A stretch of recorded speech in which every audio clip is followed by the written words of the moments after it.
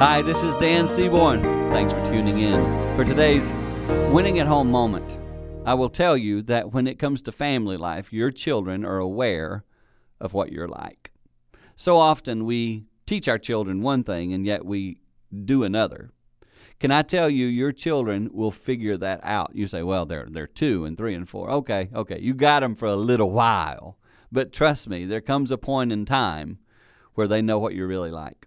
So make sure what you ask of them, you're living yourself. Make sure the standards you expect from your children are being set by your example. This is called consistency. It will build long-term healthy relationships, and you'll just be a healthier person because probably you'll hold yourself to some really cool standards.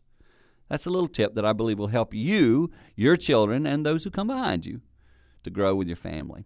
And I believe when you do that, you're winning at home. For more tips, go to winningathome.com.